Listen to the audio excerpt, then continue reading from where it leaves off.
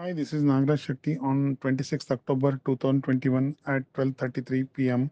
I welcome you to midday market commentary.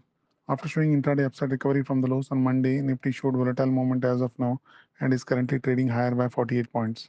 Nifty opened today on a positive note and moved up further in the early part of the session. It failed to sustain above the resistance of 18,265 levels and is now showing intraday consolidation.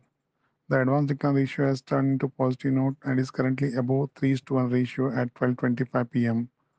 The overall market breadth has also turned into positive, and the broad market indices like mid cap 100 and small cap 100 of NSE exchange are trading higher by 1.27% and 2.08% respectively.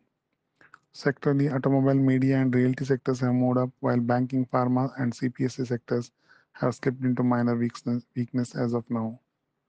On the stocks, Tata Motors, SBI Life, and Grasim have moved up, while IndusInd Bank, Axis Bank, and Adani Ports are currently trading lower. Asian markets are all trading in a positive trend, barring Shanghai and Hang Seng indices. The intraday trend of Nifty is positive with volatility. A sustainable move above 18,265 resistance could open more upside for the market ahead. Intraday support is placed at 18,100 levels. Thank you.